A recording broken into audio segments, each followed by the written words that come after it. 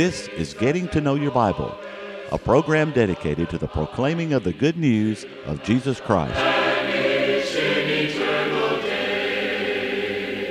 Here's Billy Lambert. It is a genuine pleasure to be with you today on Getting to Know Your Bible. We do appreciate those of you that are watching at this time, especially if you may be watching for the very first time. I'd like to thank you for tuning in. We have those who watch every time we're on there. We appreciate your tuning in as well. Now, today on our telecast, we want to discuss a question that is found in the Bible. Who is on the Lord's side? Who is on the Lord's side? I hope that you'll stay tuned as we endeavor to answer that question today. Now, we continue today to offer the free Bible correspondence course that we've been offering on Getting to Know Your Bible now for a long, long time. We have thousands of people that are studying this Bible course. We have people in the United States, as a matter of fact, all 50 states. We have students, and we have students in many foreign countries that are studying this Bible course, and we want you to have it. Now, I know someone may be thinking now, how much does it cost? It costs absolutely nothing. It is free. Someone says, but Brother Lambert, people don't offer things free on television. We do. We're offering this free. If you want a CD of one of the lessons that you hear on this telecast, it's free. We don't charge for it. Someone says, well, how are you able to do that? We have Christians who give on the Lord's Day sacrificially to make it possible for us to put this on the air and to offer you the free course and the free CDs. As a matter of fact, if you even want a DVD of one of the lessons, that's free as well. We're not going to be asking for any money. We want you to have this free Bible correspondence course, and we're going to pause for just a moment so that you can learn how to receive the course and so that you can know more about it. To help you in your study of the Bible, we want to send you this Bible correspondence course. This course is non-denominational. It's based on the Bible. It's conducted by mail, and it's free. To receive this course, write to Getting to Know Your Bible, Post Office Box 314, Summerdale, Alabama 36580, or call toll-free 1-877-711-5214. No storm can hide that radiance peaceful beaming, since Jesus came to seek and save. I want to read now from Exodus chapter 32. I'm going to read verse 25 and verse 26. Now when Moses saw that the people were unrestrained, for Aaron had not restrained them to their shame among their enemies, then Moses stood in the entrance of the camp and said, whoever is on the Lord's side, come to me. And all of the sons of Levi gathered themselves together to him. To give you the background of these passages, Moses had been on Mount Sinai to receive the law, to receive the Ten Commandments. Now, while Moses was gone, the people began to think that Moses had forsaken them, and they lapsed into sin. They asked Aaron, Moses' brother, to make them a golden calf. And when Moses came down off of Mount Sinai and he saw what they had done, it angered him. Aaron started making excuse for what the people did. And for example, in verse 22, Aaron said, you know the people, that they're set on evil. And they said, make us gods that go before us. As for the man Moses, the man who brought us out of Egypt, we don't know what's become of him. And so he's blaming it on the people, blaming his sin on the people. You know, if Aaron's excuses were acceptable, there would not be a single person who would ever be responsible for his conduct. he could blame it on someone else. Thieves could blame the store owner for their thievery. A murderer could blame the gun for his murder. But you see, we can't blame our sins on other people. Such sin as was prevalent here in Exodus chapter 32 deserve punishment. Notice down in the 31st verse that Moses returned to the Lord, and he said, "Oh, these people have committed a great sin." And it was a great sin. And have made them for themselves a god of gold. A god of gold. If you will, forgive their sin. But if not, I pray, blot me out of your book which you have written. And the Lord said to Moses, "Whosoever has sinned against me, I will blot him out of my book." Moses asked God, "Will you, Lord, please forgive the people of what they have done?" And he said, "If you won't forgive them, then please, Lord, blot me out of your book that you've written. I want to pay the penalty for their sin, Lord." But you see, Moses asked them a decisive question. Whoever's on the Lord's side, let him come to me. Now, there are a lot of important questions that are in the Bible.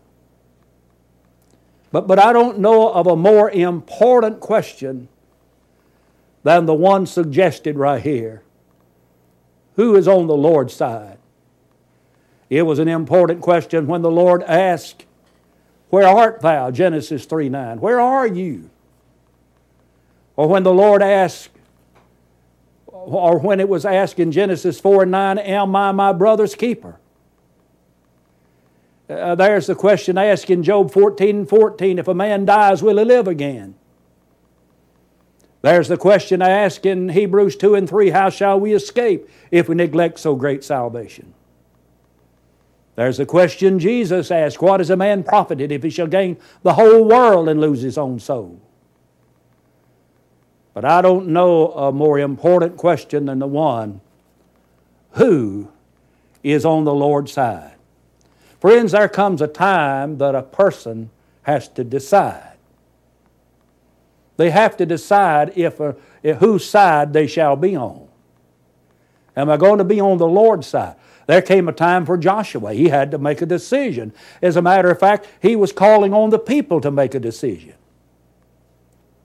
He said, "Choose ye this day whom you will serve." You can choose who you will serve. And then he mentions the options they had. Whether the gods which were on the other side of the flood, that had been the gods of Egypt, or the God of the Amorites in whose land you dwell. That would have been in Canaan. But he said, "As for me and my house, we're going to serve the Lord." You see, there comes a time that all of us have to make a decision. Elijah called on the people in 1 Kings chapter 18 and in verse number 21 to make a decision. And the question he asked, or the statement he made was, "If the Lord be God, follow Him. If Baal, follow him." And he stated, "How long halt ye between two opinions?" And so you have two options here. You have God, the true God. You have a false God. And he called on the people to make a decision. The rich young ruler had to make a choice, had to make a decision. Matthew chapter 19, we're told about a young man who came running to Jesus, and he posed the question to Jesus, "Good Master, what shall I do that I might inherit or have eternal life?" And finally Jesus said to him, "You need to keep the commandments." And the young man said, "Which?" And Jesus told him. And he said, "I've done all of that from my youth up. What lack I yet?" And Jesus said to him, Go and sell what you have and give it to the poor and come and follow me. And the Bible says that he went away sorrowful, for he had great possessions. He was called on to choose between Jesus and his possessions, and he chose his possessions. You see, he was bowing down to the God of gold instead of the God of heaven. He surrendered, he bowed his knee, but he never bowed his heart. He just had to make a choice, and he made the wrong decision. Pilate had to make that decision. He asked the question in Matthew chapter 27 and verse 22, what shall I do with Jesus who is called the Christ? There comes a time every one of us has to make a decision like that. What are we going to do with Jesus? Felix had to make that choice. In Acts chapter 24 and verse 25, he said, go thy way for this time, and when I have a convenient season, I'll call for you. I've heard people read that verse like this, when I have a more convenient season. Well, the word more is not in the text. There wasn't a more convenient season than the one he had. He was called on to make a choice, to make a decision, but he said no. He didn't make a decision for Christ. In Acts 26 in verse 28, there's the case of Agrippa, who had to make a decision. He said, almost you persuade me to become a Christian. Well, almost is not good enough. But when he said no to Christ, he made a decision. So there comes a time when a person must decide what they're going to do with Jesus.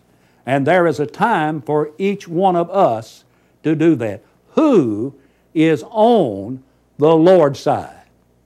Well, what does it mean to be on the Lord's side? I think one of the things that obviously is meant is that we have a trusting faith in Him. How could you be on the Lord's side and not have a trusting faith in the Lord Himself? Hebrews 11 and verse 6 but says, without faith it is impossible to please Him. For he that cometh to God must believe that He is, and that He is a rewarder of them that diligently seek Him. We have to diligently seek Him to be on His side. Proverbs 3 and 5, trust in the Lord with all thine heart. Lean not on thine own understanding. In all of thy ways acknowledge Him, and He shall direct thy paths. We've got to trust in the Lord. We've got to trust in the Lord enough that we acknowledge Him, and through His Word, He directs the way that we go in life. Yes, we have to have a trusting faith to be on the Lord's side. Jeremiah 7 and verse 17 says, blessed is the man that trusteth in the Lord, whose hope the Lord is. You got to trust Him. We need to be like Abraham, of whom we read in Romans the 4th chapter, verses 20 and 21, where it is said that he staggered not at the promise of God through unbelief, but was strong in faith, giving glory unto God, for he was persuaded that what he had promised he was able to also to perform. So we have to have that trusting faith in God to be on the Lord's side. But we have to walk in agreement with Him to be on His side. Amos 3 and 3 asks, can two walk together except they be agreed? If two people are going to walk together, there are certain points of agreement that they have to have between the two of them. First of all, they have to decide when they're going to walk, what day they will walk. Secondly, they'll have to decide what time they're going to start walking. Third, they'll have to decide what direction they're going to walk. Fourth, they're going to have to decide how long they're going to walk. Fifth, they're going to have to decide the speed that they're going to walk. Now, unless they can agree on those very simple, basic things, there's absolutely no way that they can walk together. And if we're going to walk in agreement with God, we've got to not tell God what we're going to do, but we must allow God to tell us what to do through His Word. And it is only through our obedience to His Word that we can be walking in agreement with Him. Genesis 5:24 talks about Enoch and that he walked with God. You cannot be on the Lord's side unless you have trusting faith in Him, unless you walk in agreement with Him. Nor can you be on the Lord's side without obeying Him. In Exodus chapter 20 and 3, one of the 10 commandments was this: Thou shalt have no other gods before me. Now go back to the text we read in Exodus 32. Moses is on Mount Sinai receiving the 10 commandments, and this commandment is one of those 10. And while he's gone, the people have Aaron to make a golden calf, while Moses is on the mountain getting the 10 commandments. They're down at the foot of the mountain breaking one of them. Breaking the commandment, thou shalt have no other gods before me. They broke it the very time they were receiving it. And so you can't be on the Lord's side unless you're willing to obey the Lord. Now, who is it that is on the Lord's side? Can we know who is on the Lord's side? Well, not all who think they are on the Lord's side. For Jesus said in Luke 6:46, Not everyone that saith unto me, Lord, Lord, shall enter the kingdom of heaven, but he that doeth the will of my Father which is in heaven. That's Matthew 7:21. Luke 6:46, Jesus asked, Why call me Lord, Lord, and you don't do the things that I say? Both of those passages of Scripture are teaching the same thing. We can call Him Lord, Lord, but if we don't do what He tells us to do, we're not on His side. You see, we can be deceived. We can be deceived in thinking that we are indeed on the Lord's side. Jeremiah chapter 17 and 9 says, The heart of man is deceitful above all and desperately wicked. Who can know it? Man's heart can deceive him. He can be deceived into thinking he is on the Lord's side. Listen to Paul in 2 Thessalonians chapter 2, beginning in verse 10. And with all unrighteous deception among those who perish, because they did not receive the love of the truth that they might be saved. When people do not receive the truth out of a love for the truth, they're not going to be saved. But in verse 11, and for this reason, God will send them strong delusion that they should believe the lie. And instead of believing the truth, they would believe a lie. And the end result, verse 12, that they all may be condemned who did not believe the truth, but had pleasure in unrighteousness. So when people are deceived, they refuse to believe the truth, then they're not on the Lord's side. Those who do not believe that God even exists certainly couldn't be on His side. How could you be on the side of someone that you don't even think exists? David said, the fool has said in his heart, God doesn't exist, Psalms 14 and 1. Jesus said, if you believe not that I am He, you will die in your sins. But in verse 21 of that same chapter, John chapter 8, He said that where I go, you cannot come. In Hebrews 11 and 6, without faith, it is impossible to please Him. He that cometh to God must believe that He is. There's no way that a person could deny the existence of God and be on the Lord's side. First of all, how could you hope to be on the side of someone that you don't even believe it exists? But you can't be on the Lord's side without being a believer in Him. You know, that's atheism, and of course there's a practical atheism.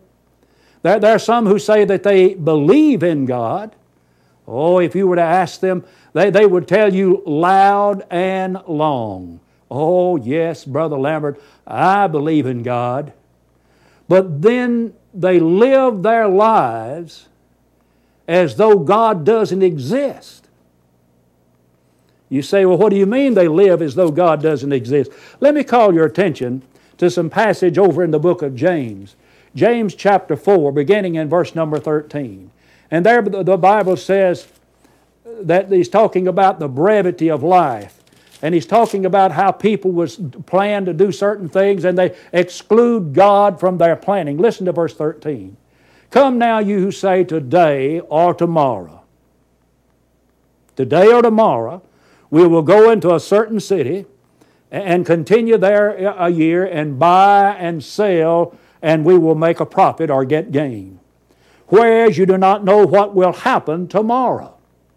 You don't know what's going to happen tomorrow. For what is your life? It is even a vapor that appears for a little time. Listen to it now. And then vanishes away. That's what your life is.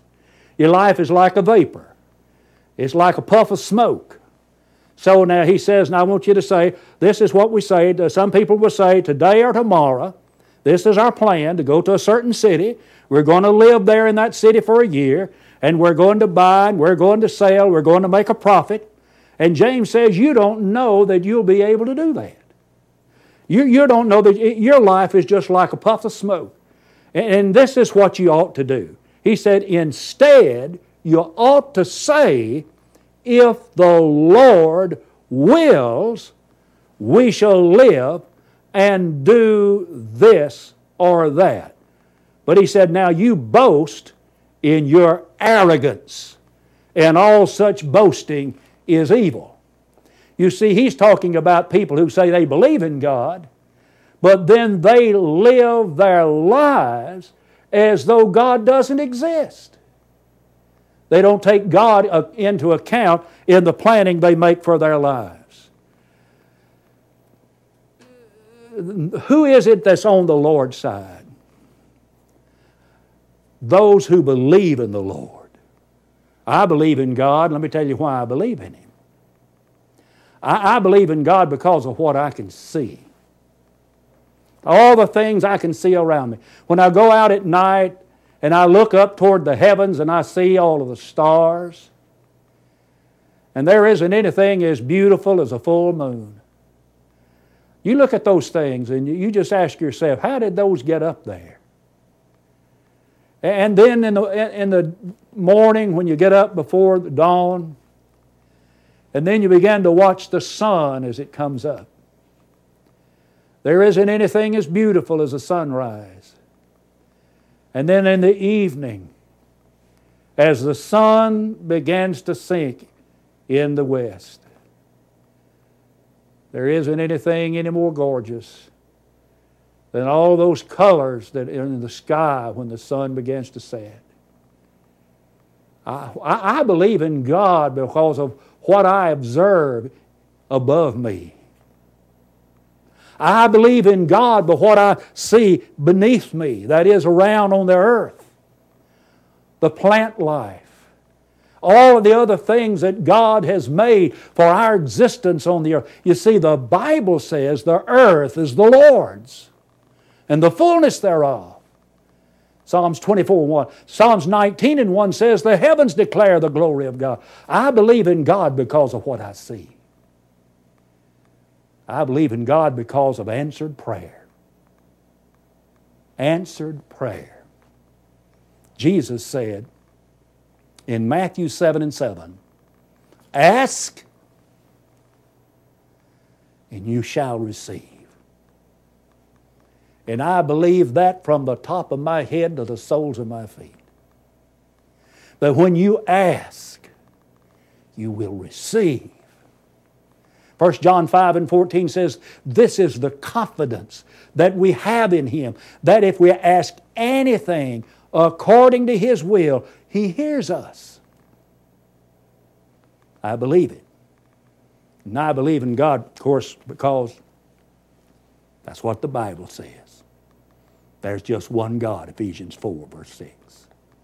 Who's on the Lord's side? Not those that are relying on their morality to save them. Morality might keep you out of the local jail, but it's going to take the blood of the Lord Jesus Christ to deliver our souls from an eternal hell. Titus 3:5 says, not by works of righteousness which we have done. Why did God devise a plan of salvation if morality would save us? I had a man tell me one day he thought he could be saved without the blood of Jesus. Hebrews 9:22 says, apart from the shedding of blood, there is no remission. This man is trying to devise a plan of salvation other than God's plan of salvation. No sin will enter heaven. Revelation 21 and verse 27. But who is it that's on the Lord's side? Not those who just live a good moral life, nor those in man-made organizations.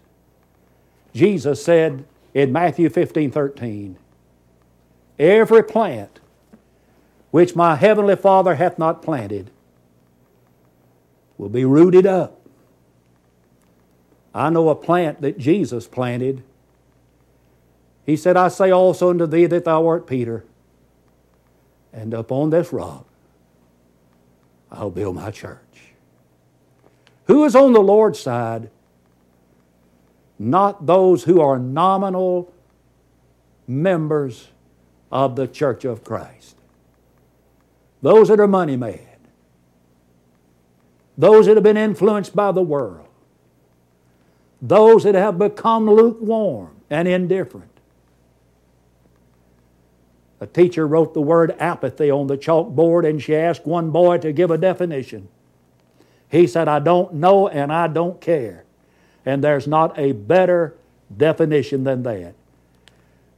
There are those in the kingdom that don't know and they don't care. They're idle. Someone has said there are different kinds of church members, those that make things happen, those that watch things happen, those that don't know what's happening, and those who don't care what's happening. Well, those who are nominal members of the church are not on the Lord's side. The question is, are you on the Lord's side? You can be. You cannot be neutral. Jesus said either you're for me or you're against me. During World War II, there was a sign in a factory that with these words on it, when you lay out, you're working for Hitler. You're either for the country or against. Are you on the Lord's side today? I want to thank you for watching today, and until we meet again, may the Lord bless you and keep you, is my prayer. Give me the Bible, holy message shining. Thy light shall guide me in the narrow way. Precept and promise, law and love combining, till night shall vanish in eternal day. Getting to Know Your Bible has been presented by Churches of Christ. If you have a question about the church, or if you would like the location of a Church of Christ near you, or to receive the free Bible course, write to Getting to Know Your Bible, Post Office Box 314, Summerdale, Alabama 36580, or call 1-877-711-5214. Join us next time for Getting to Know Your Bible.